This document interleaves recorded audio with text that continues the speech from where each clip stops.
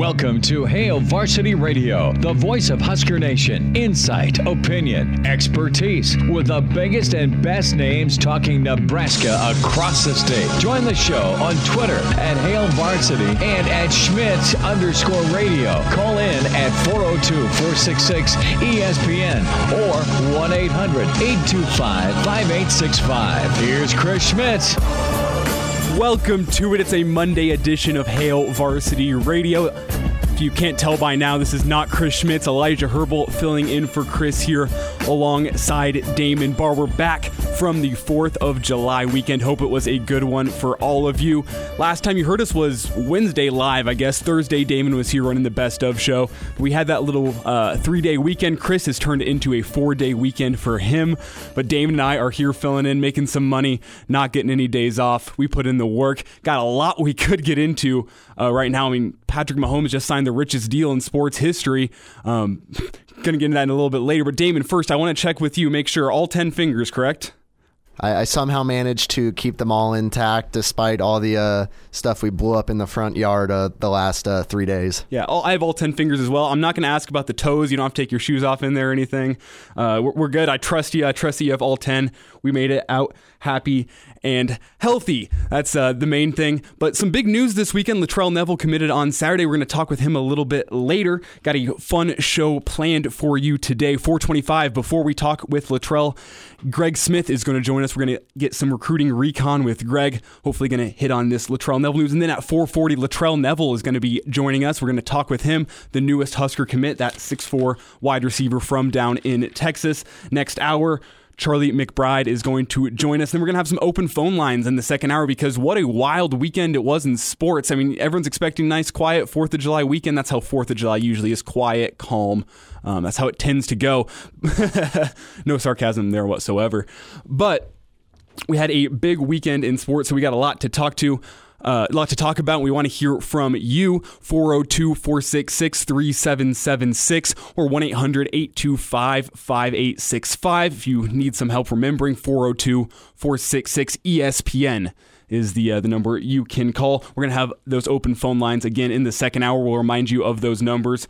Before then, again, if you want to connect with the show, you can also find us and follow us on Twitter. For me, at Herbal Essences, or for Damon Barr, at Damon Barr. And remember, Barr is spelled with 2 R's.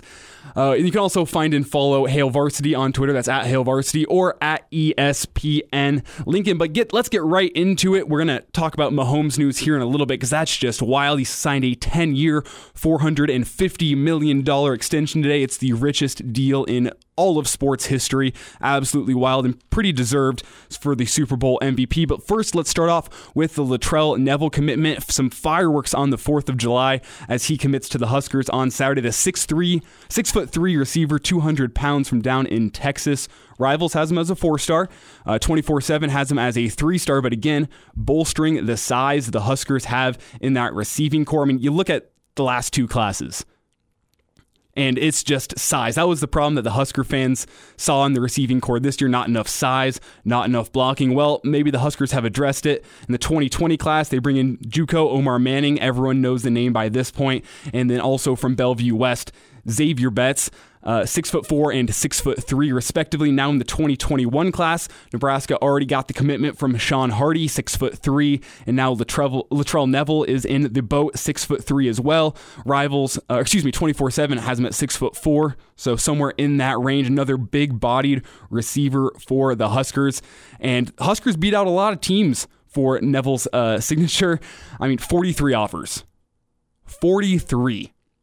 And that's from just about every single Power 5 conference. I mean, I'm just going to run through the offers here. He's got Alabama, Auburn, Baylor, Florida, Georgia, LSU, Michigan, Ohio State, Oklahoma, Oregon, Penn State, USC. The list goes on. There's 43 of them.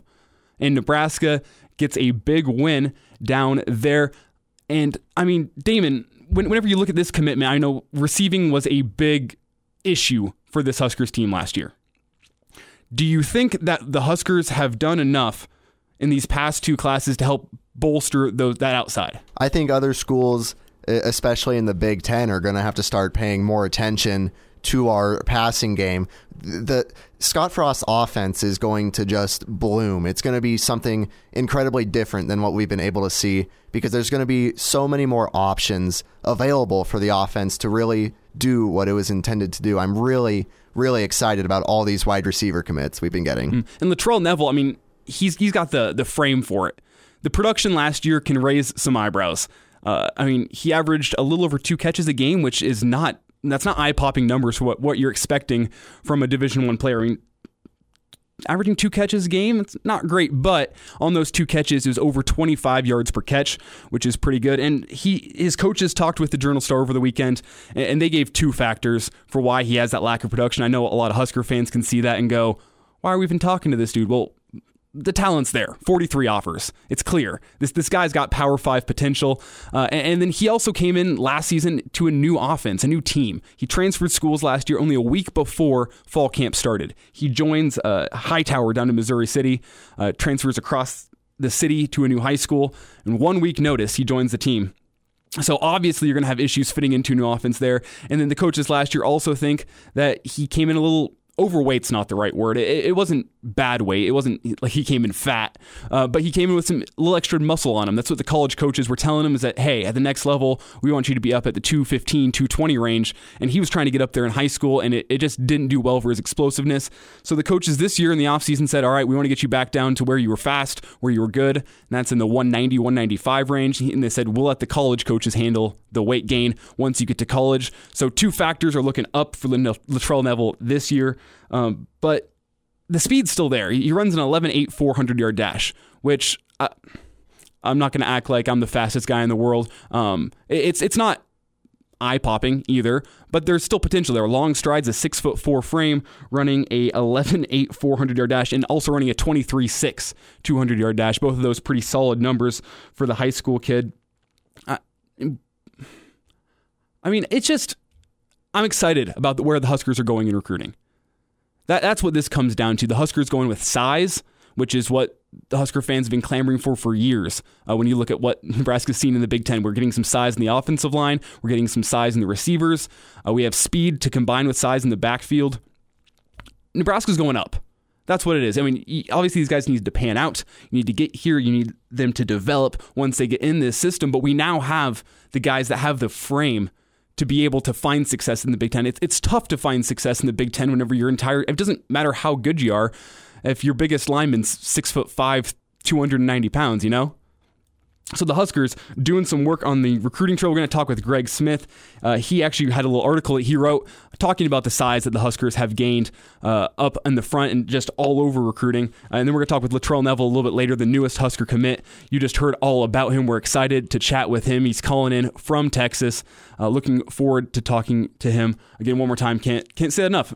Thanks to Latrell for coming on the show today. We're going to get him here in about 30 minutes. Excited for that. But let's get into the big sports news of the day, and that is Patrick Mahomes. Whopping 10-year extension, over $40 million a year. 400 million total, $40 million a year, which is just absurd.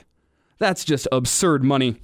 The injury guarantee, so if next year, God forbid, if Patrick Mahomes were to have a season-ending injury, I say that as a Broncos fan, please, God forbid, Patrick Mahomes have a career-ending injury. I mean that with all seriousness. This guy is too much of a talent for the NFL to lose him right now.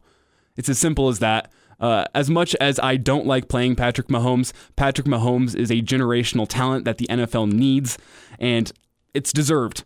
$400 million a year. I mean, the contract is not going to end now until he turns 37 years old. So he is locked up through the prime of his career as a Kansas City Chief. I'm sure that the Chiefs fans are rejoicing. The interesting part to me in this deal is that there's no language in the deal which ties the contract's value to the Chiefs' salary cap. So if salary cap were to go up and become, it's sitting at 100-something million a year right now? I think it's in the 140, 150 million range. If it were to go up to $400 million a year, there's no language that would have the contract go up. That's obviously kind of the Dennis Rodman situation. If you watch that 30 for 30 a few months back, Dennis Rodman had his deal. He was locked up, I think, for 7 or 8 years. And at the time, pretty good deal, but then the value of the NBA just skyrocketed. And his contract kind of became a little bit worthless after that. But Damon, Patrick Mahomes is going to be a Chief for the next 10 years, or 12 years, I guess. He still had 2 years remaining on his deal. A little bit terrifying as a fan of other NFL teams as we are, correct? As a Chargers fan, this is a nightmare. But, I mean, you look at this guy. He ranks in the last 2 years in the NFL. He's first in passing touchdowns, first in passing yards. He's won more than any other quarterback. I mean, he's the total package. And I can't imagine being a Bears fan right now sitting with Trubinsky and being like, well, I guess we saved some space on the salary cap, that's for sure. Yeah, I'm sure there was 9 teams that picked before the Chiefs. I mean, the Chiefs traded up for Mahomes, but those 9 teams that were before, especially the Bears, have just got to be rolling over right now. So mad. Especially take Trubisky with the second overall pick, and Mahomes is still there at 10. And now Mahomes has proven himself to be most likely a generational talent, assuming that he remains injury-free throughout his career. He's an incredible talent. He deserves $450 million a year. But now there's 2 ways I want to go with this. I'm going to start off with Chris Jones, talented Chiefs defensive tackle. And he's said, and I think it was early last week, he tweeted out kind of that he was following in the Le'Veon Bell footsteps here. He didn't want to sign his franchise tender. He wants the long-term deal. And now Patrick Mahomes gets it first, deservedly. Patrick Mahomes deserved to get his deal first, but now what does this do for the cap room for the Chiefs? Is Chris Jones going to be playing in a Chiefs uniform this year? Or are they going to trade him? What's going on with Chris Jones? I don't know. It will be really interesting to see how they can afford better players. I mean, they're returning a lot of I think they're only not returning 2 starters from last year's team. They're keeping their offensive coordinator. I mean, the Chiefs are in a really good spot right now. I'm interested to see maybe 5 years down the line, if something goes wrong, something starts to go missing from the offense, what happens? Well, the thing is, in my opinion, you're never going to have anything go from that offense because you have Patrick Mahomes running the ship. It's like Tom Brady. Tom Brady, I mean, good enough Patriots offense just because Tom Brady was at the helm. The Chiefs offense will always be good for as long as Patrick Mahomes is at the helm. As long as he has a receiver that can run a route, I think Patrick Mahomes can find the open guy. In the NFL, I know with all the weapons that defenses have, the speed that's on defenses, the talent of corners, it would be difficult if you didn't have any options for sure. But NFL offenses are schemed in a way to exploit the weaknesses of NFL defenses. And if you have a great equalizer like Patrick Mahomes at quarterback, it doesn't really matter who you have around him. I mean, simply put, you're going to have enough talent from the draft, unless you just miss horribly, that you can at least put together a competent offense around him. You got to think the Chiefs, for as long as Patrick Mahomes is playing like he is right now, are going to be a playoff team and are going to be a contender. I like that you brought up Brady, because I remember back when the Chiefs won the Super Bowl, I think you and me were doing one of our first little live shows together without Chris, and we were thinking about, does Patrick Mahomes become the next big franchise player with the Chiefs? Does he rule the NFL? And I think we're starting to see that's the case. Yeah, the Chiefs sure believe. $400 million over 10 years. I don't want to understate enough, or I don't want to understate at all how big it is that he has the biggest sports deal in history across all sports, across all levels, ever. Those are baseball player numbers. That's exactly right. I mean, baseball players as of last year can't talk about this year. But it just boggles my mind to think about $400 million to play a game. But he's worth it. He's worth it. But now the second place I want to go with this is Dak Prescott. Dak Prescott has said that he wants in the same ballpark. I'm not going to say that the $400 million over 10 years, but he wants in the per year money, he wants in the same ballpark. This has got to hurt Dak Prescott's odds to get a deal in my book. Patrick Mahomes, $40+ million a year, but whenever you're Dak Prescott, you can't go around asking for $35+ million a year. I mean, it's absurd. It's absurd. But Dak Prescott wants his deal. He wants his money, understandably. The Cowboys, I think, have to decide, is he the franchise player for them? That's what the Chiefs have said with this deal today. I think it's been known that Patrick Mahomes is the franchise player for the Chiefs, and he will be for years to come. They proved it today. They proved that for the next 12 years, he's going to be their franchise player. No one's going to trade for Mahomes, really, because the Chiefs, A, don't want to trade him, and B, you're paying $40+ million a year. So the Chiefs have said, this is our guy. We are going to have him until he is 37 years old, and we are happy with our choice. The Cowboys, I don't think, can do the same. Dak Prescott hasn't proven himself to be, I think he's proved himself to be better than Tony Romo. That's my opinion. Tony Romo had some good years in Dallas, but he's proven himself to be a better commentator than football player. As for Dak Prescott, he hasn't proven himself to be the player of the franchise yet. They're putting pieces around him, which is great. They got Amari Cooper. They got CeeDee Lamb in the draft. They still have Zeke. They still have one of the best offensive lines in football. But when I look at that offense, I don't see it as Dak Prescott's leading the ship. Dak Prescott deserves to be the highest paid player on the offense. I see it as Dak Prescott is just kind of running a high-powered offense, and he's almost holding them back.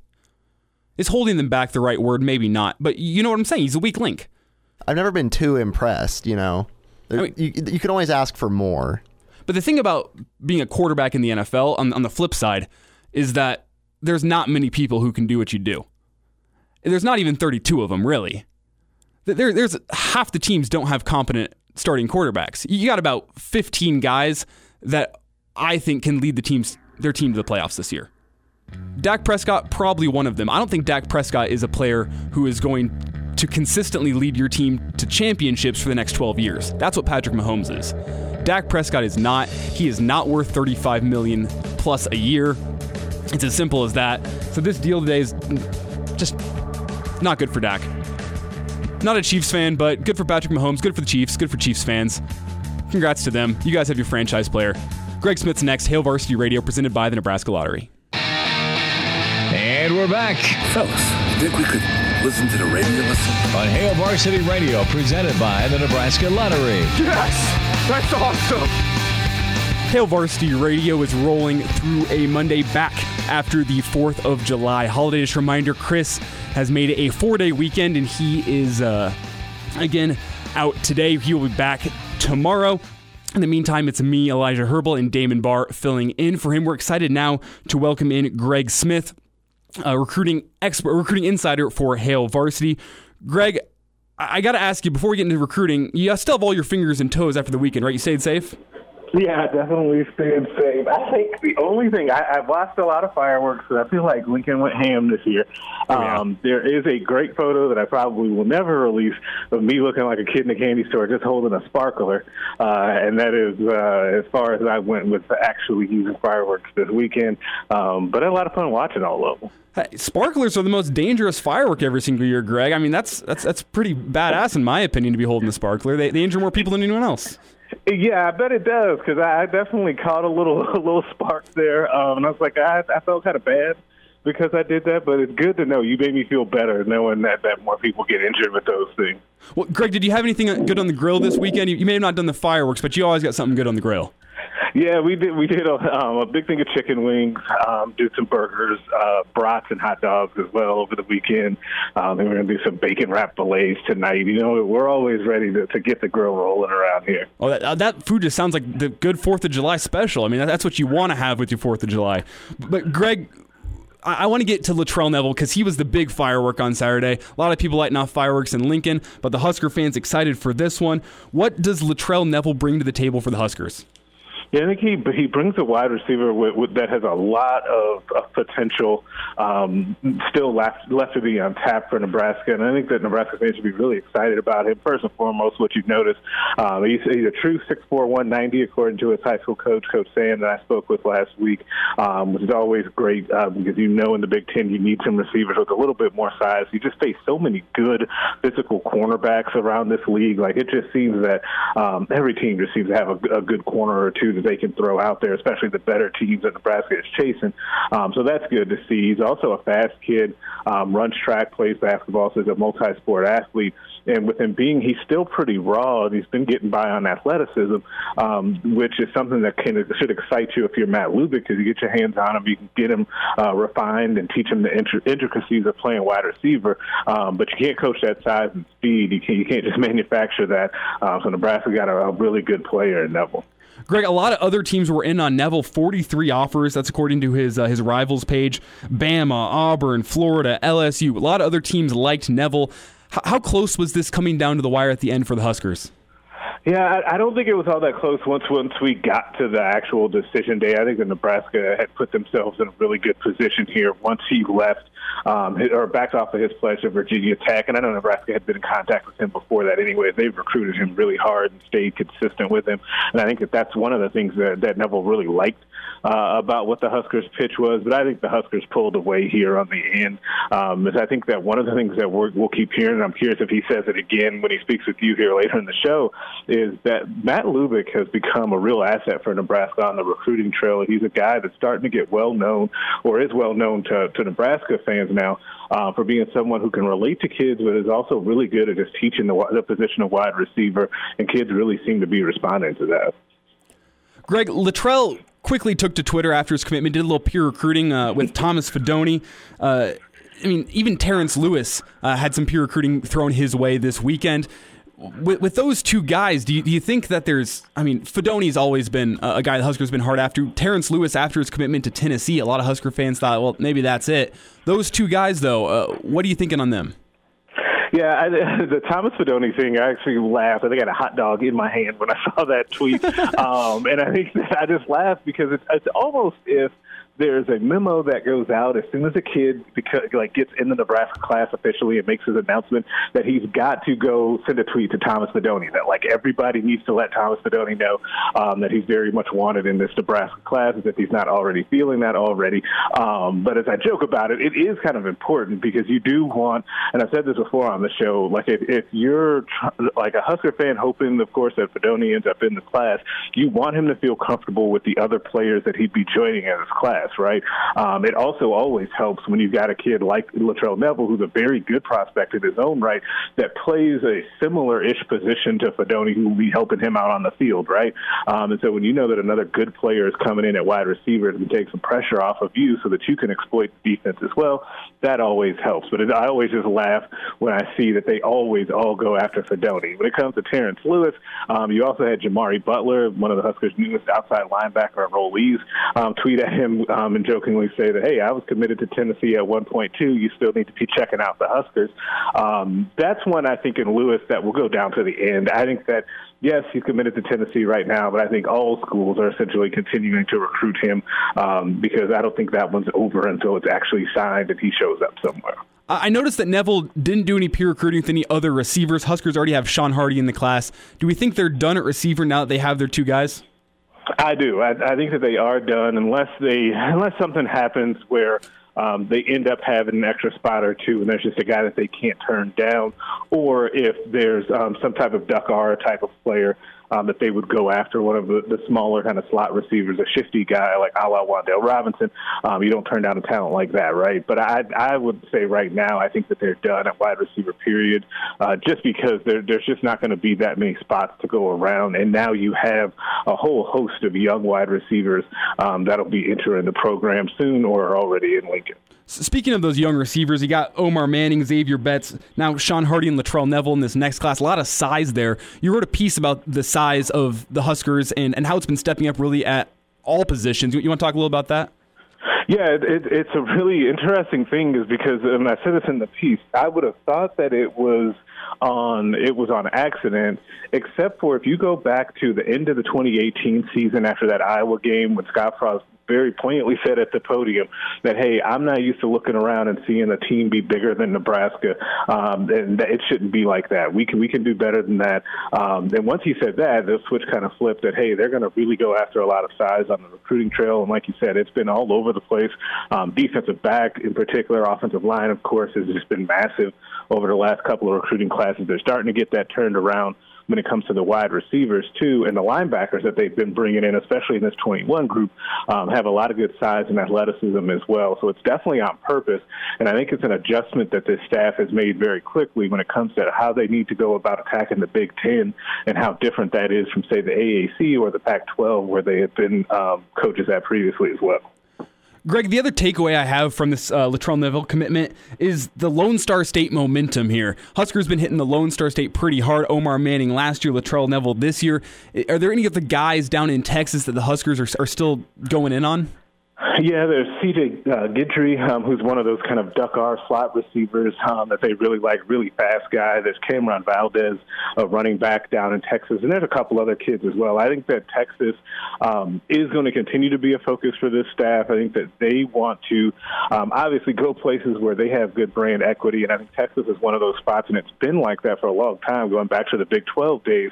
And Nebraska kind of lost that through a couple of different coaching changes, but I definitely think that's something that they want to continue to emphasize going forward.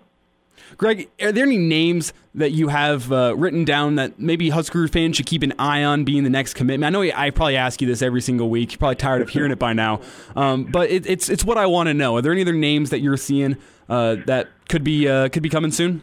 You know, it's funny. It's weird. This staff is so different when it comes to, they are very good at getting these guys that come way off the radar. And you just think about like Sean Hardy and some of these other guys. Gabe Irvin was like that as well, where you just didn't see it coming. I don't have a name right now. I still don't think, and everybody wants to know this, I still don't think that Thomas Fedoni is anywhere close to making a decision himself either. It's going to really depend on what the next ruling is about visits and when those are going to be allowed. But it could be really from any position outside of wide receiver, like we just talked about, in quarterback, I guess, for that next commitment. Speaking of Thomas Fedoni, Huskers got to have some backup plans there in case Fedoni goes elsewhere. I'm seeing that Gunnar Helm, he's tight end from Colorado, coming down to Lincoln, checking out campus. What do you have on him?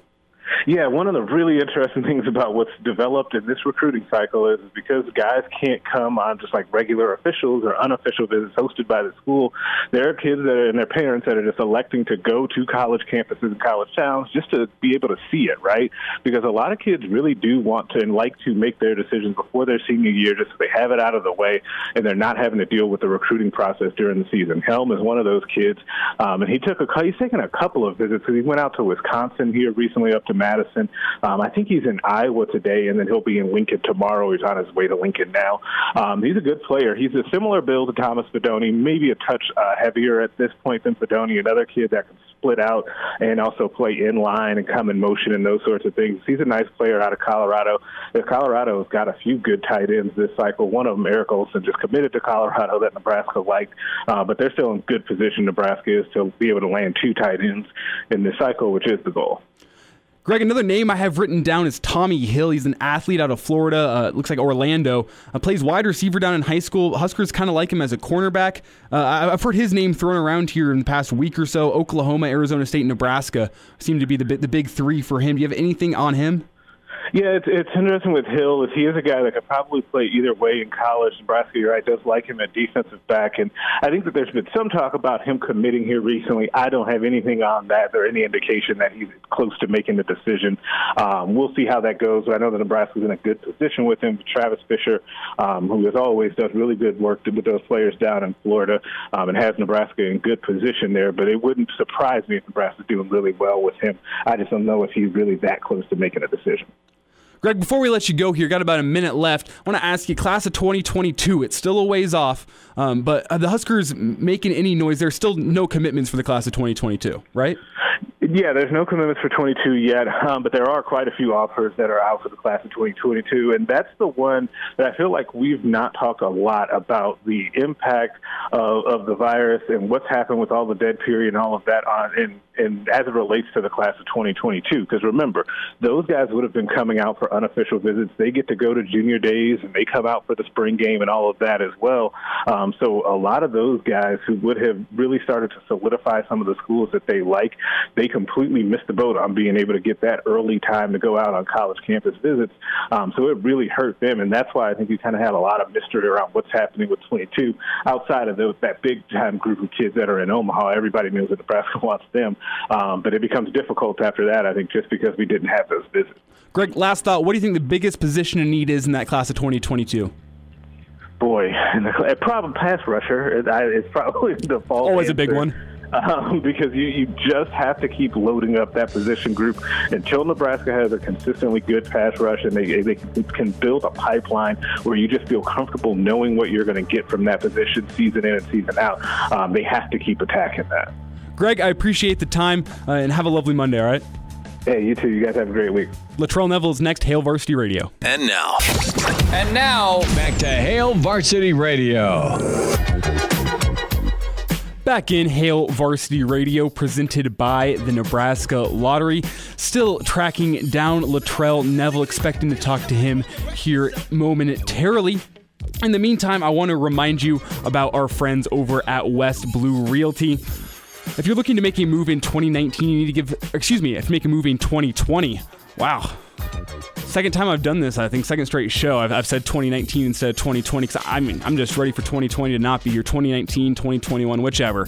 But if you're looking to make a move in 2020, you need to give the real estate professionals at West Blue Realty a call today. Specialize in residential home sales in Lincoln and the surrounding communities, and they will make your next move a smooth one. Located at 1120 K Street in downtown Lincoln. You need to call Tom Luby or Kelly Hofschneider. Ask yourself, what can West Blue do for you? Call them 402-450-3768 or 402-202-2312 for more details.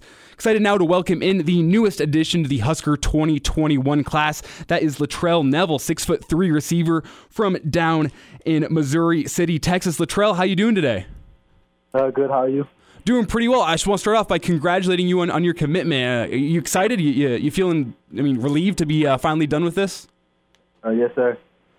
Well, first things first, I want to ask you, why Nebraska? I read the Journal Star article on you, and they said that you had a good commitment or a good relationship with the Huskers' new offensive coordinator, Matt Lubick. Talk a little bit about your relationship with him and why he swayed you to come to Nebraska. My relationship with Coach Lubick goes a long way back to when he was at Washington. He recruited me there, recruited me real hard. And when he got to Nebraska, he wasted no time to make sure that I knew that I was the main priority to the class. And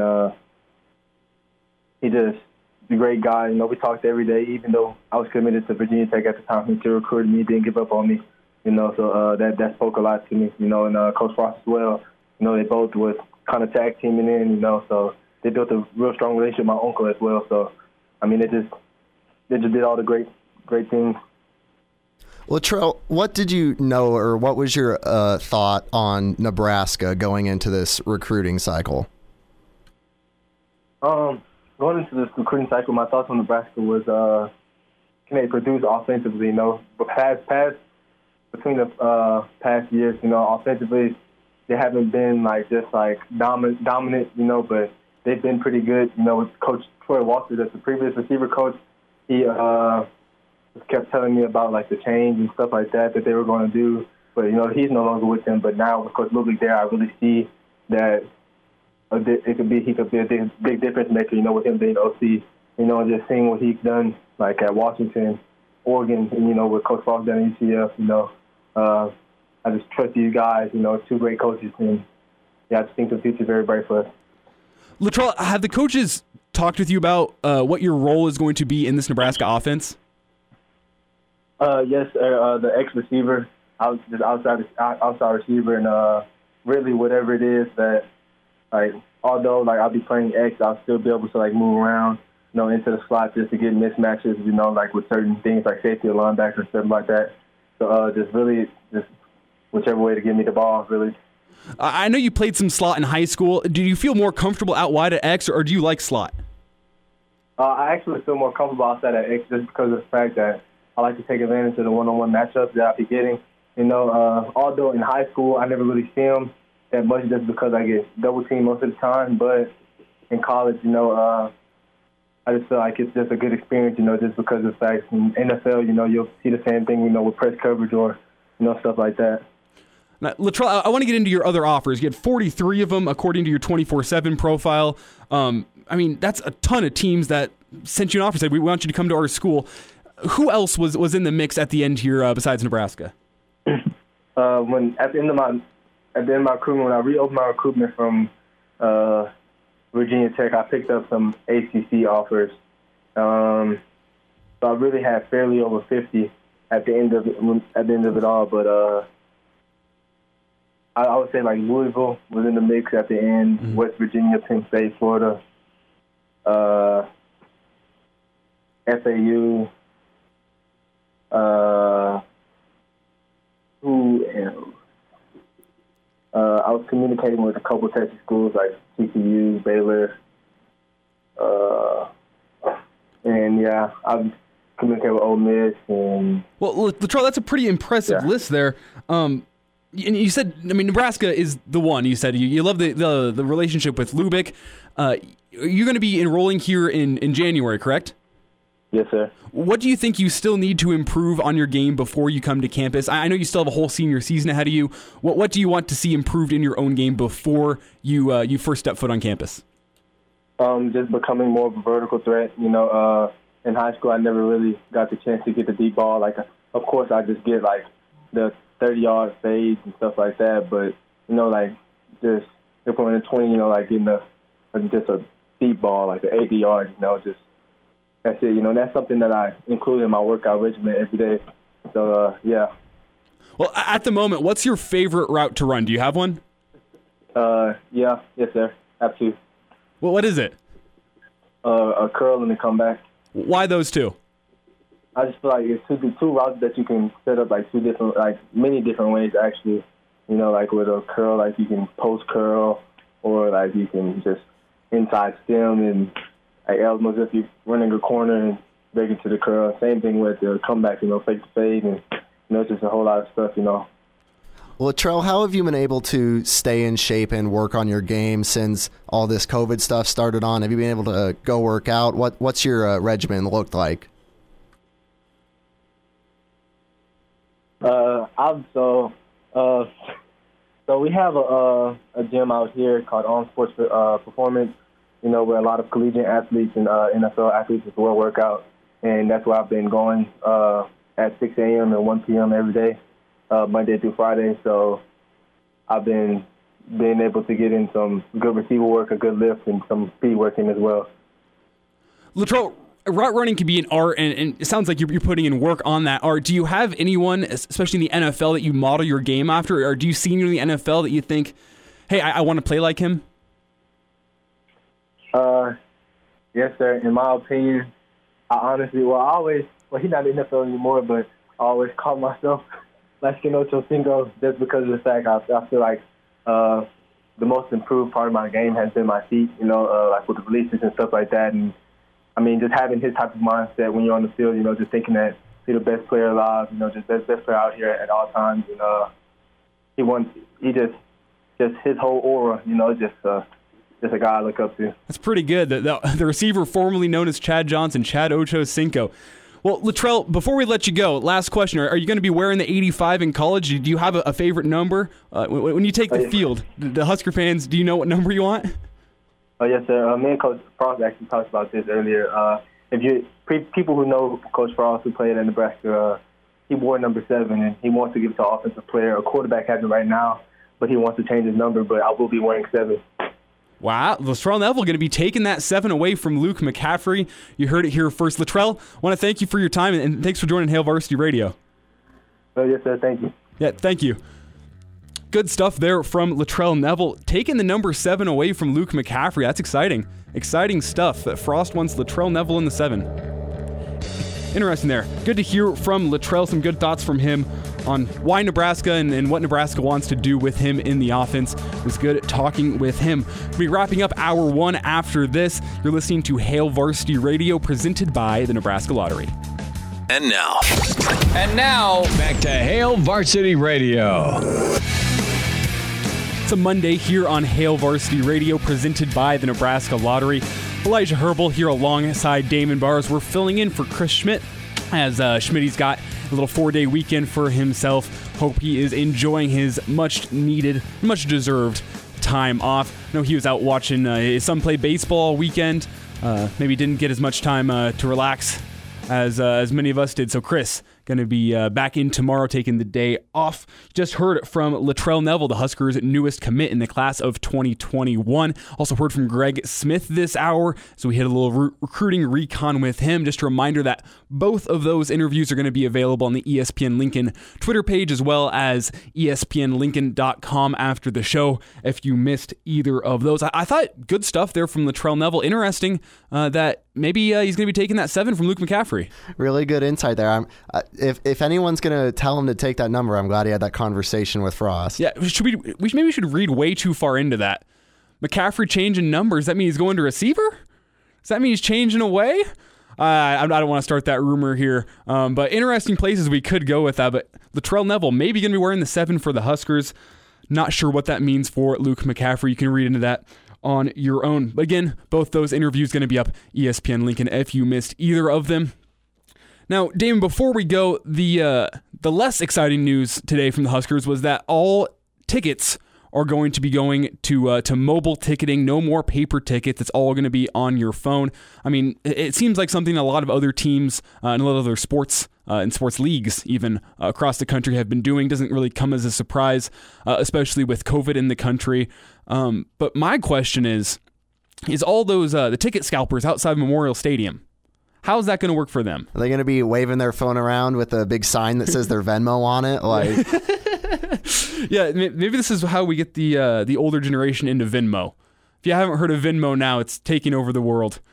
I mean, there's actually a couple of those Cash App, the Wells Fargo, whatever they use. Yeah, you got Zelle. Is that what it is? Zelle. I don't know, but that's how you're going to have to get your tickets here from now on if you're walking down the stadium. Another interesting caveat is that no more ticket sale. Once an event has started, that is the limit. You cannot buy new tickets. So if you thought, maybe I'll walk down at the end of the first quarter, go talk to the scalpers and see if they want to sell me some tickets that they weren't able to sell, no longer. You have to have it on the app before the game starts. If you're worried about Wi-Fi down at Memorial Stadium or whatever, you can download that onto your phone as your mobile ticket and going with that with your Apple Wallet or Google Play, whatever service you use. But, I mean, not entirely surprising that Nebraska is going mobile ticketing, especially in the age of COVID. Not much changes for us students either. I mean, what is it still going to be on our little student ID? I don't see why not. Yeah, it doesn't really change much for us, but I could see a lot of people who... as a kid, I love to collect the ticket stub afterwards and like frame that bad boy. So I don't know what's going to happen to that. Actually, so what's going to be happening is you have to go buy the program now. If you buy the program, there's going to be a souvenir ticket in there for you, where if you just need to have the stub, they're going to have that ticket for you in the souvenir. You can go home and frame that, especially after a big game. I mean, but it kind of takes away a little bit. I mean, I still have the ticket of that Nebraska inaugural home game in the Big Ten against Ohio State. Got like a specialty ticket for it. As a big wide one. It was like 2 tickets wide. I still have that somewhere over my dad's house, which I'm sure I can sell for a whole bunch of money somewhere down the road. Whenever Nebraska's dominating the Big Ten, and everyone's like, I remember that. The first game in the Big Ten and all the years of turmoil after that. I'm going to buy that ticket. Maybe it's hopefully $500. I think that's my asking price. If anyone wants it now, I'm taking offers. Damon, you want it? I'll pass. All right, 500's too steep. I get it. We need a real collector for that one. Coming up in hour 2, Charlie McBride. You're listening to Hail Varsity Radio, presented by the Nebraska Lottery. Welcome to Hail Varsity Radio, the voice of Husker Nation. Insight, opinion, expertise, with the biggest and best names talking Nebraska across the state. Join the show on Twitter at Hail Varsity and at Schmitz_radio. Call in at 402-466-ESPN or 1-800-825-5865. Here's Chris Schmitz. Elijah Herbal and Damon Barr in for Chris Schmidt on today's Hail Varsity Radios. We are back from our 4th of July weekend. Chris will be back in tomorrow after he takes a much-needed day off today. Excited now to welcome in the coach in Blackshirt himself, Coach Charlie McBride, joining Hail Varsity Radio. And Coach, first things I want to ask you, I've asked this to our other guests previously in the show. You still have all 10 fingers and toes, correct? Yeah, I think so still. How was your 4th of July, though? Good. We got some family here, and so we had a good get-together, good weather, and it was very nice. Now, my dad invited me over on Saturday night. We had a nice little steak dinner while we lit off some fireworks. Anything good on the menu over at the McBride household? Well, we had bratwurst and hamburgers, and we had great fireworks here on our lake. Our association that we've got around 400 different homes, and everybody throws a few bucks in. And this year I've been through almost every one of them, and I think this year probably was the best that I've seen even since I was a kid. Well, I'm glad to hear that. I want to get into our topic of today. which, I mean, Latrell Neville, I'm not sure if you saw this. He's a four-star receiver from down in Texas, 6'4", 190 pounds, bordering on 200. Big guy. And that's kind of what I want to get into is Nebraska's been building size in the Big Ten, especially under Coach Frost. I just want to ask you, how important is bringing in guys who have that big frame, having all the 6'6" frame, 300 pounds? How important is that? Well, what happened was they all of a sudden started getting some guys, and all the defensive backs in the old days kind of were smaller, quick, very quick, good feet, in the 5'8" to 5'10" range. And I think, when you even look in the NFL at one time, way back, I looked and I think it was like 5'10" and a quarter was their average height. Then all of a sudden the big receiver came in and they're going over the top of those defensive backs, and I think that kind of has held true. And so now you find just the opposite. They're looking for big defensive backs with range and good length and things like that, where even if they're 6 feet tall, they may have a great vertical jump and things like that. So they're trying to get it balanced off on defense, with a big receiver. But a big receiver is always going to be tough, because if you're anything where you're turning your body with your back to the secondary, you're a big target and you're hard to get to the ball. And, it's hard to get over the top of you and so forth. You almost have to go around to get the ball out of there. And as you know, any kind of turn-in pattern or anything like that, the quarterbacks, the good ones are keeping the ball down low where it's really hard to get, and it really doesn't take a big receiver to do that. But when you're in the end zone and the red zone in that area, they're really a plus. Coach, when you're making your scouting report for an offense, what scares you more? Is it an offense with a ton of speed, or is it an offense with a ton of size? Yeah. I mean, which one would you pick? If you had to pick a team to go against, would you pick the team of the fast, small guys or the big, slow guys? Well, I tell you what, I take the team with the fast guys. I've always been a guy that, was a speed first type of a guy. Although I think, the biggest thing is if, that it all depends on how good you are up front usually. Because if you're a good defensive football team with a good can get the pressure on the passer quick, fast, it doesn't make a whole lot of difference who's back there, because the guy's got to get it off. And if you can change the trajectory of the ball, or you can, knock some balls down, or make him change his throwing motion because of you're in his way, or things like that. That's the kind of the key to the whole thing. It's nice to have a great offensive line to block for a guy. Now big guys really become evident. That's when you have a good offensive line. That's where those guys find their money. And but if you have good speed on the edges and pressure, and good speed in the secondary, I think you're going to be okay. I don't think the little guy is out yet.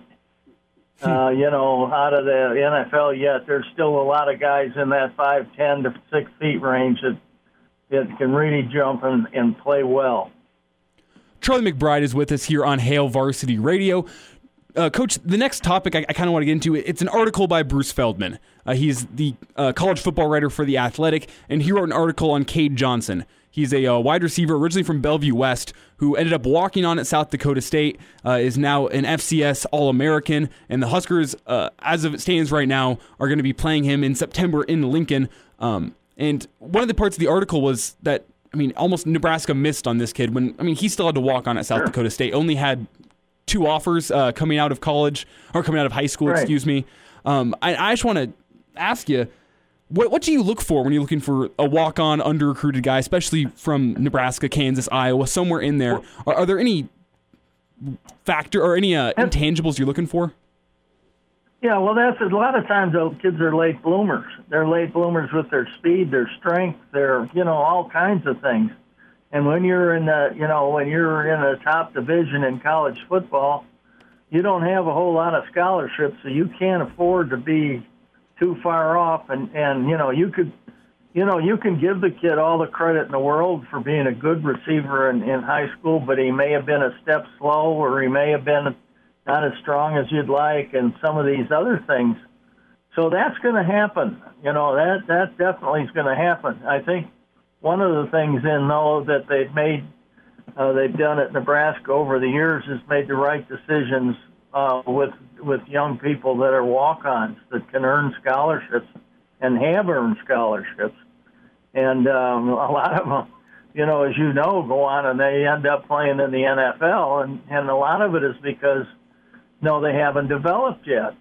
And so especially with young guys, if you get a kid 6'4", 230, and he's all of a sudden he's 260 and then he's 290, and he's a good athlete. He's a tough guy. He does a lot of things well. He's smart. And those are the kind of guys you're looking for and hope that they develop in that capacity.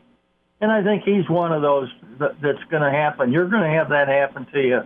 That won't be the first time. But you'd sure like to be sure you don't miss one, as you go through it. And again, you have numbers problems sometimes.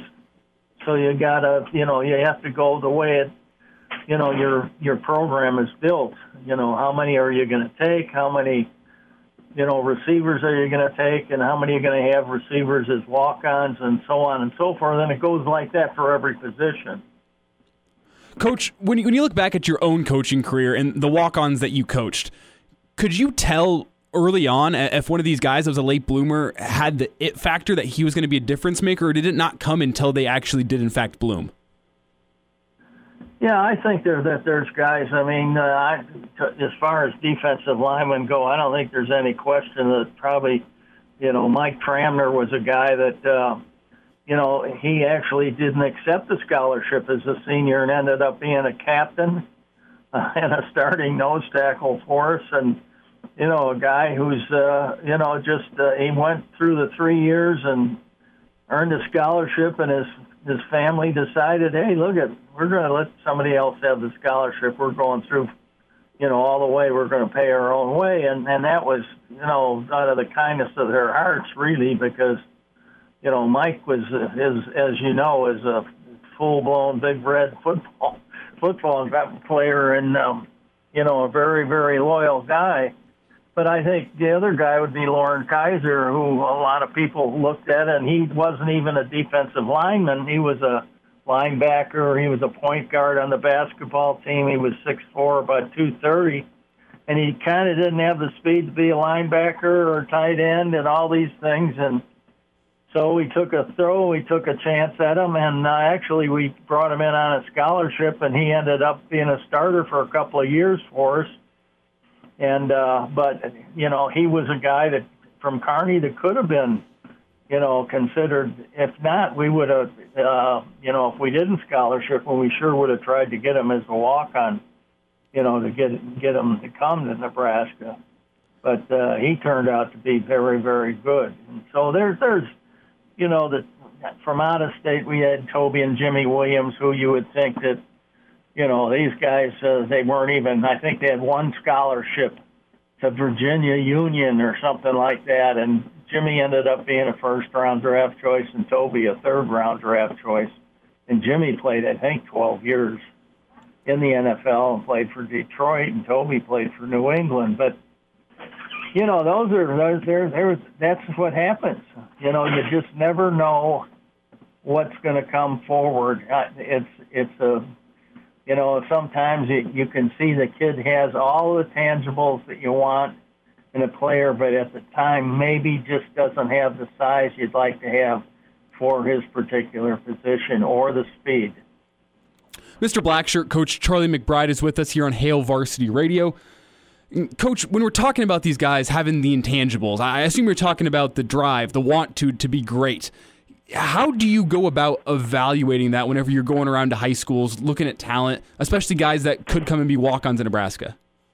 Well, a lot of it they've been scouted by, and you watch them play, you've watched everything that they do on the field as far as their playing are they 100% or do they go every minute of the day? And are they the kind of kid that's going to really put the effort in the weight program? And then you usually go through the school and you talk to some teachers, you talk to some people that aren't really football people to see what kind of person he is. And, usually you find out what his study habits are. And I mean, you go as far as maybe to check to see how many times he's been absent or, has he been suspended or all those kind of things you try to pick up on as you go through. And if you find out that this is a special kid and he's really a hard worker and he's, has a chance to get bigger, faster, whatever the case is.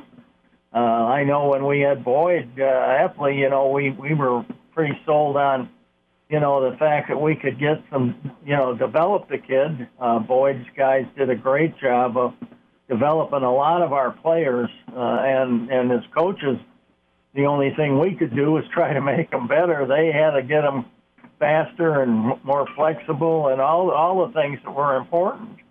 That was their job, and we were fortunate to have Boyd and his staff, and I think that was something that probably is, even though everybody in the country knew about Boyd Epley, but there's still some things there that I don't think he was given credit for. I think his recruiting ability and everything was, beyond, if you could imagine, he was a guy that could communicate with the parents very good, and he had a lot of innovative things.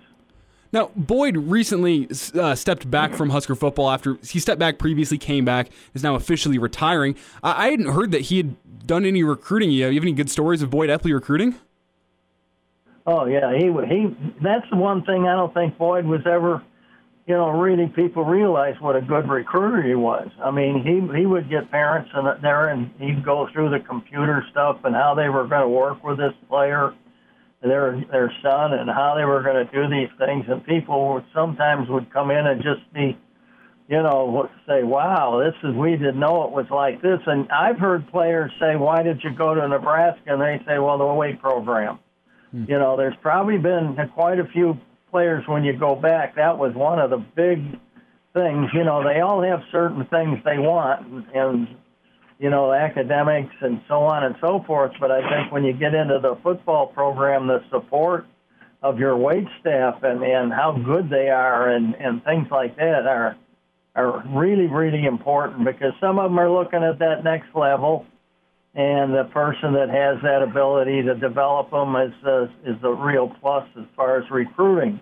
But he communicated with people very, very well. And, I think that he was a major part of our, being able to recruit at Nebraska. While we're on the topic, Coach, are there any players that you think back of that made the biggest transformation inside Boyd Epley's weight room? Yeah, I think I probably would have to. One of the guys I would say would be Neil Smith. Neil was about 216 to 18 pounds, and when you talk about a defensive tackle, he had a 7 foot, 3 wingspan, but he was lean and mean. And when he left, of course, that he was a guy that was probably close to 6'4", and looked like he was 6'6" because he was split so high. But he was 200, if I remember his senior year, about 262 to 265 pounds, and he ran in the 4.4 range. And, so, his development strength-wise and weight-wise and everything for the program was pretty darn good. I mean, as far as a guy that really didn't have maybe the weight that, you had. But some of these kids, they're just outside all the time in activities. And once they settle on one sport, then they usually have time to do all those things. But a lot of them are playing 2 and 3 sports in high school and never get a real chance to get in the weight room where they can concentrate. Mr. Blackshirt himself, Coach Charlie McBride, with us here on Hail Varsity Radio. Coach, have a nice week, and I appreciate your time. Thanks for checking into Hail Varsity. Right? Okay. I'll talk to you next week. Okay, thank you. Yep, talk to you then. Chime in, 402 402-466-ESPN or email the show, Chris@HailVarsity.com. Just try me. Back to Hail Varsity Radio. Elijah Herbal alongside Damon Barr filling in for Chris today on Hail Varsity Radio as Chris has the day off. He'll be back tomorrow, Wednesday and Thursday. Friday looks like it's going to be another Damon and Elijah show. Damon gives me the surfer, what is that? The Skate or die. Skate, that works too, yeah. So it looks like Damon and I also going to be back for your Friday this week, which is always exciting. Come on, who doesn't love me and Damon? If you don't, please don't answer that question, especially because I'm going to say we now have open phone lines here for about the next 20 minutes or so. Remember, you can call the show 402-466-3776 or 1-800-825-5865. Because, I mean, big weekend in sports. That's what we said when we opened the show. A lot to talk about, and we want to hear from you. So 402-466-3776 or 1-800-825-5865. Excuse me. You can tweet at me at Herbal Essences or at Damon Barr. You can also tweet at the show at ESPN Lincoln. And we'll try to get your questions, get them answered if we can, or take your calls and chat with you for a little bit. But I want to start off here with something I mentioned to Coach Charlie McBride last segment, and that was an article from Bruce Feldman. He's the lead writer for college football for The Athletic, and he had a story today on Cade Johnson from Bellevue West. If that name rings a little bit of a bell, it's because he is the older brother of Keegan Johnson, the receiver who recently picked the Iowa Hawkeyes over the Huskers, led some Husker fans to be a little bit mad. But it makes sense when you look at what happened to his older brother, CJ, who was the oldest of the three boys, went off to Wyoming after having no offer from Nebraska, and had a couple pretty good years there. I'm pretty sure he had a couple catches in that game in Lincoln against Wyoming a couple years ago. If you remember Josh Allen at quarterback for Wyoming, CJ Johnson was his top target that year. But then you have Cade, who was 2 years behind his brother CJ, 1 year ahead of me, actually, which is weird to think about. But he is now going into his senior season over at South Dakota State. And the whole point of the article was Nebraska fans might want to cover their eyes for this one because he did not get an offer from Nebraska. He actually had an offer from South Dakota State, but after they got 2 commits in their class before he committed, he was waiting for some bigger schools like Nebraska to give him an offer. They pulled their offer to him and made it more of a gray shirt offer. Said play 2 years as a walk-on and we'll give you your scholarship for the second 2 years. And that ended up being the best option for him. He ends up going to South Dakota State as a walk-on in his first year. And after putting in the work, a redshirt freshman season, he put on, I believe, 10 pounds of mass, muscle mass, according to this article, and became their starting kick returner. And he set in that season their record for kickoff return yardage, and that kind of set the stage for him. He is now an FCS All-American, which is crazy. And the advice his dad gave to him before he went off, his dad, Clester Johnson, former Husker, if you remember Keegan Johnson, when we talk about him, same father, Clester, said just go and work because they film everything at practice and they'll see everything. And that's what he did. He said every single play, he just went as hard as he could, and it worked out for him. He earned his scholarship early after his redshirt season, became a starter in his next season, and then he has been the leading pass catcher for the Jackrabbits the past 2 years. Still planning on coming to Lincoln here in September. But the Huskers did not offer. Hurts a little bit whenever you look at this, right? Because, just look at the list of guys that are making their name elsewhere. Guys from Nebraska, went to high school in Nebraska and are making their name, or made their name, or are making their name elsewhere. You got Bryson Williams. I'm a little biased. I went to high school with Bryson. But Bryson making his name up at Wisconsin, didn't get an offer from Nebraska until very late in the recruiting cycle. At that point, it was too little too late. And the Badgers got Bryson. We got Noah Fant, Omaha South kid, did not get a Nebraska offer, ended up going to Iowa, where, you should probably know. 3-year starter, first-round draft pick, now with the Broncos, making a name for himself there, and didn't make it at Nebraska. You got Nick Linners, who's now at K-State, starting tight end down there. He went to Lincoln Southwest here in town, did not get a Nebraska offer, goes off to K-State, and is now getting some playing time down there. Easton Stick, North Dakota State quarterback, he went to Creighton Prep, did not get a Nebraska offer. I believe he went undrafted in the NFL draft, but he is still in the NFL now. Easton Stick, another guy, made his name elsewhere. Greg Zuerlein, Greg the Leg, did not go to Nebraska after going to Pius X. Damon, He's before your time, isn't he? A little, yeah, pretty before my time. This shout out to Taylor Dozler in my fantasy league. He picks Greg Zuerlein every single year. But again, another guy did not go to Nebraska. Danny Woodhead, Shadron State, didn't even get a Nebraska walk-on offer. I think he did pretty well for himself. Not sure, but I think he did pretty well for himself. You got Zach Miller, Bears tight end. He had that career-ending injury a couple years ago, but until then was making a good name for himself. All guys who did not go to Nebraska, did not get a Nebraska offer. And I feel like Cade Johnson especially is a guy who Nebraska could have needed these last few years as we've been struggling, something on special teams, something at wideout just to help. And why Cade wasn't recruited, a little undersized, 5'9". He was about 170 pounds coming out of high school, which is, as Charlie said, there's still a place for short guys in football. There still is. But what he ended up doing was he ran a 4.6 40 at a combine, and the big schools kind of laid away after that one. I mean, but this is a kid who put up just worlds of high school. I mean, he had he led the state in receiving yards his senior season. Only played 3 years of high school football, too. Didn't play his freshman season because he was a smaller kid back then, 140 pounds. If we're talking about late bloomers with Charlie, he's a late bloomer. Bloomed late, and look at him now. FCS All-American, looking like he's going to be possibly a first-round pick in the NFL draft next year. If not, most likely a second or a third-round pick. And Nebraska didn't even make an offer. It's a Monday. I know no one likes Mondays, especially after a holiday weekend. I hope I didn't just make it worse, but Cade Johnson's now going to be coming to Lincoln. You got to hope you can cover him because we didn't even give him the time of day. He said he'd never talk to Mike Riley. Nebraska didn't give him the time of day. Moving on now, I want to get into the Washington Redskins because they were in the news this weekend. I said big weekend of news for sports. FedEx, the owner or the naming rights of the Washington Redskins stadium is FedEx Field. And they have requested that the Redskins now change their name.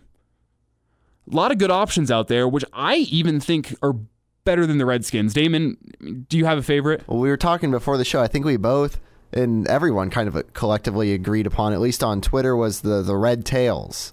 Washington Red Tails. That's obviously in reference to the Tuskegee Airmen, who back in World War II and even onward painted their tails red as a distinctive sign. And I mean, with what we're seeing in the country right now, it'd be a nice gesture, especially because I think as a country we've understood for a while now that when you look at it, you see the people wearing these like the Cleveland Indians or another team, where you see them wearing like the Caucasian shirts. Like, it's reached a point where I think the only thing that's holding me back is saying, well, they've been the Redskins for as long as I've known them, or they've been the Indians for as long as we've known them. Is it PC culture to change the name? I don't think so. I think we've, as a society, can look at that and go, well, that's not right. Let's use a derogatory name towards a group of people as a team name. It's not right. Would it be weird to change the name this late in my life? I mean, there have been the Redskins all my life, but if you go to something like the Red Tails, it works. The Red Tails works. I almost think it's better. And in the Redskins as a team, the administration released a statement saying they're going under the team review. They want to honor the Native American culture, and they want to honor the military. I think Red Tails kind of does both of what they would be trying to accomplish if that was their route. Mm-hmm. The other thought, though, is if you want to go completely away from the Redskins, what do you do? If you don't want anything, if you want to, I look at Red Tails. Red Tails makes the most sense, just because you don't have to change the colors, really. You got that dark red and a gold. It works. People have made mock-ups of it, which looks sweet. It works, but there's other options as well. Red Hawks, I think, is also similar. I think if you're going to go Red Hawks, you might as well go Red Tails. A lot cooler. But then you got, the Federals. That's one I saw. The Washington Federals. Well, the Globetrotters offered to sell the rights to the Washington Generals. I saw that, which is hilarious. Because my roommate was last night. Goes, I think they should go the Washington Generals. And I go, isn't that the name of the Globetrotters team? And I looked it up and I go, oh, the Globetrotters offered to give that away. That's how big this is. Like, I don't think that the team name's getting changed before the 2020 season, especially with what we're seeing in the country right now. It'd be a big old pain to have to go change all that. But before 2021, I think that the Redskins should have a new name. The Cleveland Indians are one that's bordering on the line for me. Because Indian, while it's not the politically correct term, I wouldn't say on its face is derogatory. Whereas the term Redskins is. It just feels wrong. It feels wrong for me even to say it right now. It's unnecessary. Could it have been all right whenever they made the team in the 1940s? Oh, yeah, but society's changed. Time to move on. Think they should go with the Supersonics? I'm not sure if Seattle would be too happy with that. Supersonic, the Washington Supersonics? It works, actually. If you keep it with like that American military like jet theme, Supersonics works. But I'm not sure if Seattle would have that. It'd probably be pretty confusing for a lot of sports fans, too. Kind of like someone bringing back the Expos. Well, it's like how confusing it was whenever what was it? Charlotte was the Hornets. No. New Orleans was the Hornets, and Charlotte was the Bobcats, and New Orleans like, we'll become the Pelicans, and Charlotte's like, well, that's cool because we like the Hornets, so we're going to be the Hornets now. Like one of those confusing things where one year it's you're talking about the Hornets, and you're talking about New Orleans, next year you're talking about the Hornets, and you're talking about Charlotte. So, I don't know. Supersonics isn't the worst thing in the world, but better options. Not terrible. All right. Before the end of this week, I want everyone out there to know about the UFC. UFC 251 is happening on Saturday. And if you're not a UFC fan, you might sit there and go, why should I care? Well, let me tell you why you should care. Because in the main card this weekend, there's 3 title bouts, which first off is absurd for you. It's like buying a boxing match on pay-per-view and there's 3 title fights, like unheard of. But this UFC event on Saturday, 3 title fights. You got Kamaru Usman versus Jorge Masvidal. You got Alexander Volkanovski versus Max Holloway. And you got Petr Yan versus Jose Aldo. 3 different title fights. And you might say, I don't even know any of those names. Well, you should know Kamaru Usman. I'm not saying you should before, but you should now. Kamaru Usman was a wrestler at the University of Nebraska Kearney, actually, where he was a 2-time All-American. He won a team national championship in 2008, and he won a national championship in the 174-pound weight class in 2010 by himself, NAIA. Excuse me, not NAIA, it's Division III. He went to UNK. You should know about him. We'll talk about that more next segment. Hail Varsity Radio. And now, back to Hail Varsity Radio. Great song choice in there, Damon. Let's Go DJ by Lil Wayne. I remember one day Chris was asking me, like, what song is this? And I'm like, I have no idea. So I've now made a mental note because of that embarrassment of that one. Like Chris had to get an email in from someone being like, this is Go DJ by Lil Wayne. And it's in my memory now. Never going to forget that one. Great song choice. Appreciate that. Back into UFC 251, though. It's Elijah Herbal alongside Damon Barr filling in for Chris Schmidt. But 251. Kamaru Usman. If you don't know the name, you should. I set it up for you last time, and if you don't like him by now, I mean, he went to UNK, won a national championship for them as a team, and then won a solo national championship, and he is now the world welterweight title holder for UFC. He beat Tyron Woodley, that was a couple months ago, and then he defended his title against Colby Covington. That was a pretty anticipated fight. Kamaru Usman ended up breaking his jaw, Colby Covington's jaw within the fight, and he ended up winning on knockout. Kamaru Usman is no one to mess with. His name is the Nigerian Nightmare. To make things worse, his opponent for this fight, Gilbert Burns, has had to back out. He couldn't make the trip out to Saudi Arabia where this is being taken. I'll get into that in a second. These fights are in Saudi Arabia. But he had to back out, unsure why, suspected that he or somebody within his camp contracted COVID, and they could no longer make it out. So now, step in Jorge Masvidal, who is going to be fighting Kamaru Usman. Jorge Masvidal, in his last fight, he's not a title holder, but he has a belt. And he won that belt over Nate Diaz in the last fight, and it's called the Baddest Mother Effer belt. Because both those dudes are some of the toughest dudes in the UFC. You can look at Masvidal's record and you can be fooled. But this is a guy that about 3 years ago took a 2-year break from the sport. And he decided that he was going to find himself and he was going to come back and be a better fighter. He's now 3-0 since in 3 impressive wins. If you don't know what this dude's all about, look up Jorge Masvidal versus Ben Askren. What he does in that fight is he knocks out Ben Askren with a knee within 10 seconds. One of the most impressive things I've ever seen. He has now taken this fight on 6 days' notice because he's just mean. He's tough. 6 days' notice. And he's going to go fight Kamaru Usman the Nigerian Nightmare. That's not Christian Okoye anymore. Christian Okoye has given the rights to Kamaru Usman to use this. Kamaru Usman, the Nigerian Nightmare, fighting Jorge Masvidal. 6 days notice for Masvidal. As somebody like myself who is not in UFC, I don't know anything about UFC, like how big is, give this to me in terms that I can understand. Terms you can understand. If this was a bowl game, what would this look like? That kind of thing. Probably the Rose Bowl. Okay. This is the Rose Bowl. And to make things more interesting, this is the first time they're fighting on what's been dubbed Fight Island. The UFC went and purchased a private island out in Saudi Arabia where they can go fly their fighters and do their fights. It's called Yas Island. You can go out, look it up on Google Maps. And what it is the ring is going to be set up on the beach. They have a little tent over top of it, and it's on the beach. You can see the water, and these guys are going to be fighting there. It's going to be awesome, and it's 3 title fights. You got Usman Masvidal, which we've just talked about, which is going to be a great fight. I personally think Usman is the favorite. Look at the betting line real quick. We have not updated yet. Not updated yet. Yeah. So anyway, Usman Masvidal should be a good one. And you got Alexander Volkanovski versus Max Holloway. It's the second time they've fought. Max Holloway was the title holder last time. He had the belt, and he lost to Volkanovski. Volkanovski kind of tore him apart.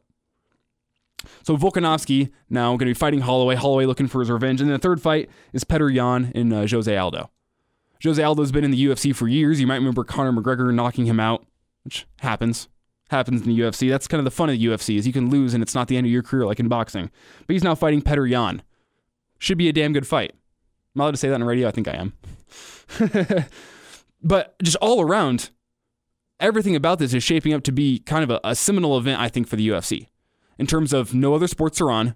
They have gotten their own fight island, and they're saying, hey, let's put the 3 of the best fights that we can schedule right now, let's put them all on the same card. That's why it was a big deal. When Gilbert Burns, Usman's first opponent, backed out, Masvidal stepped up within 12 hours because the UFC knew they needed a guy for this. This is the big event.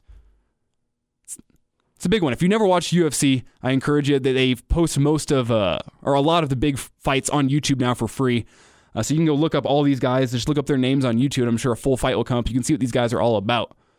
But Damon, I encourage you, come over to my house on Saturday. Come watch some fights.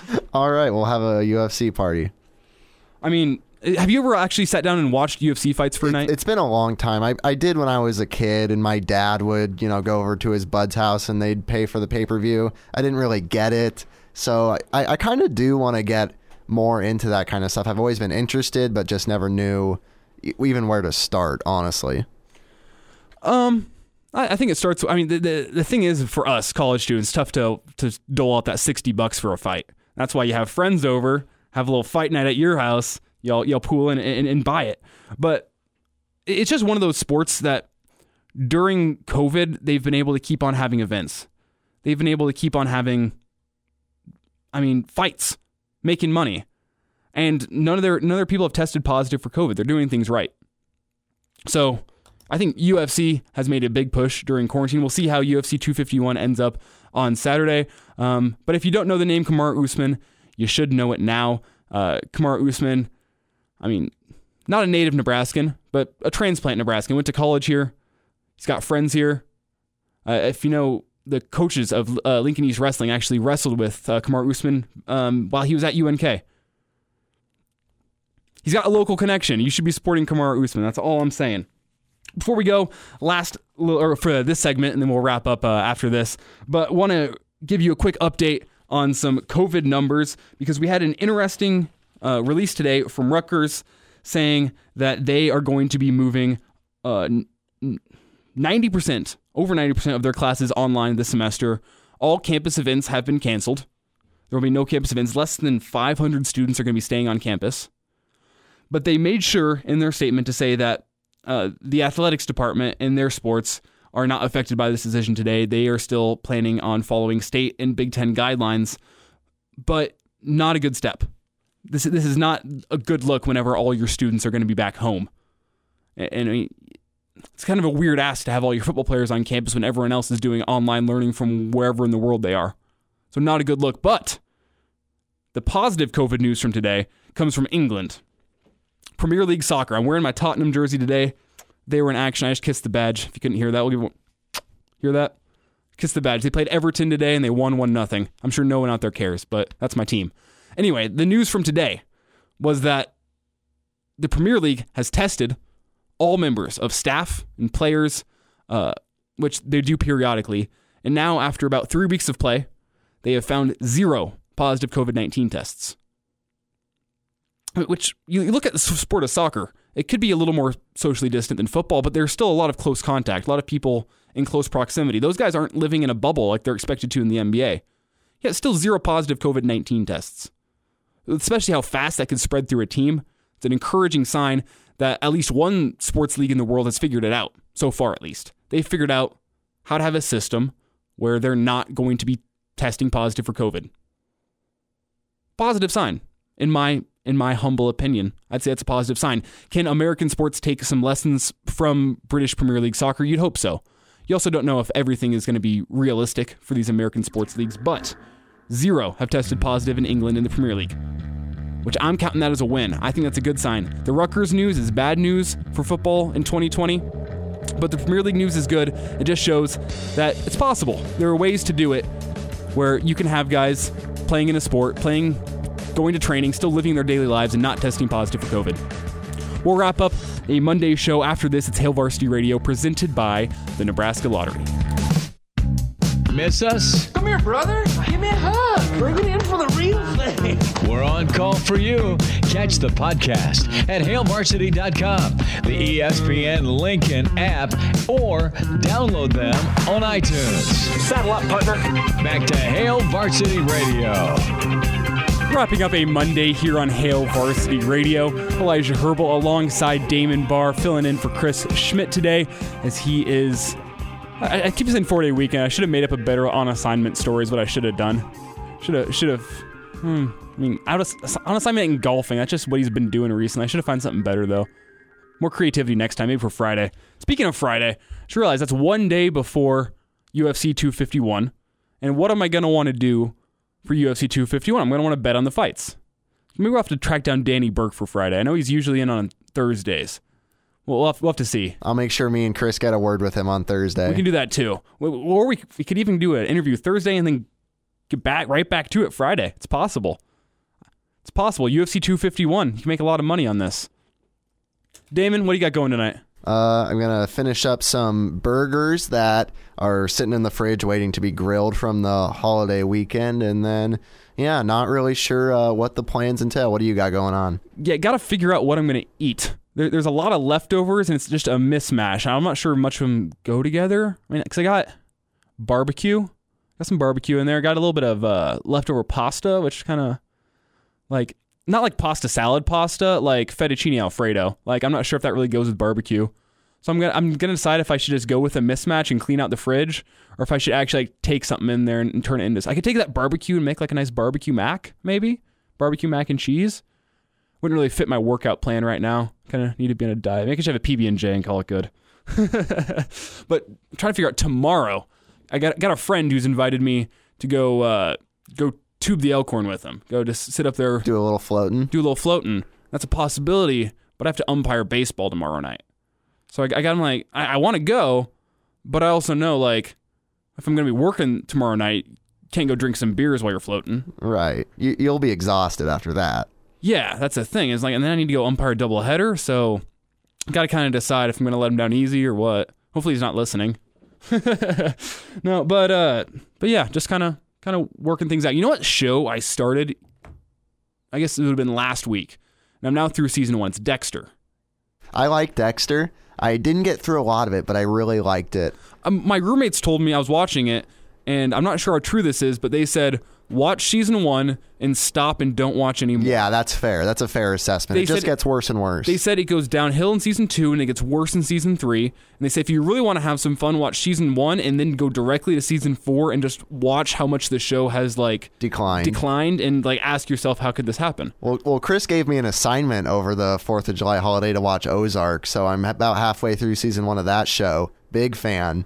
Okay, I got through like 3 episodes whenever it first came out, and I just never picked it back up. I love it. Is it one I should get into? It's real slow, but it's just like Breaking Bad in that it's just slow tension the whole time, and it's just a ride.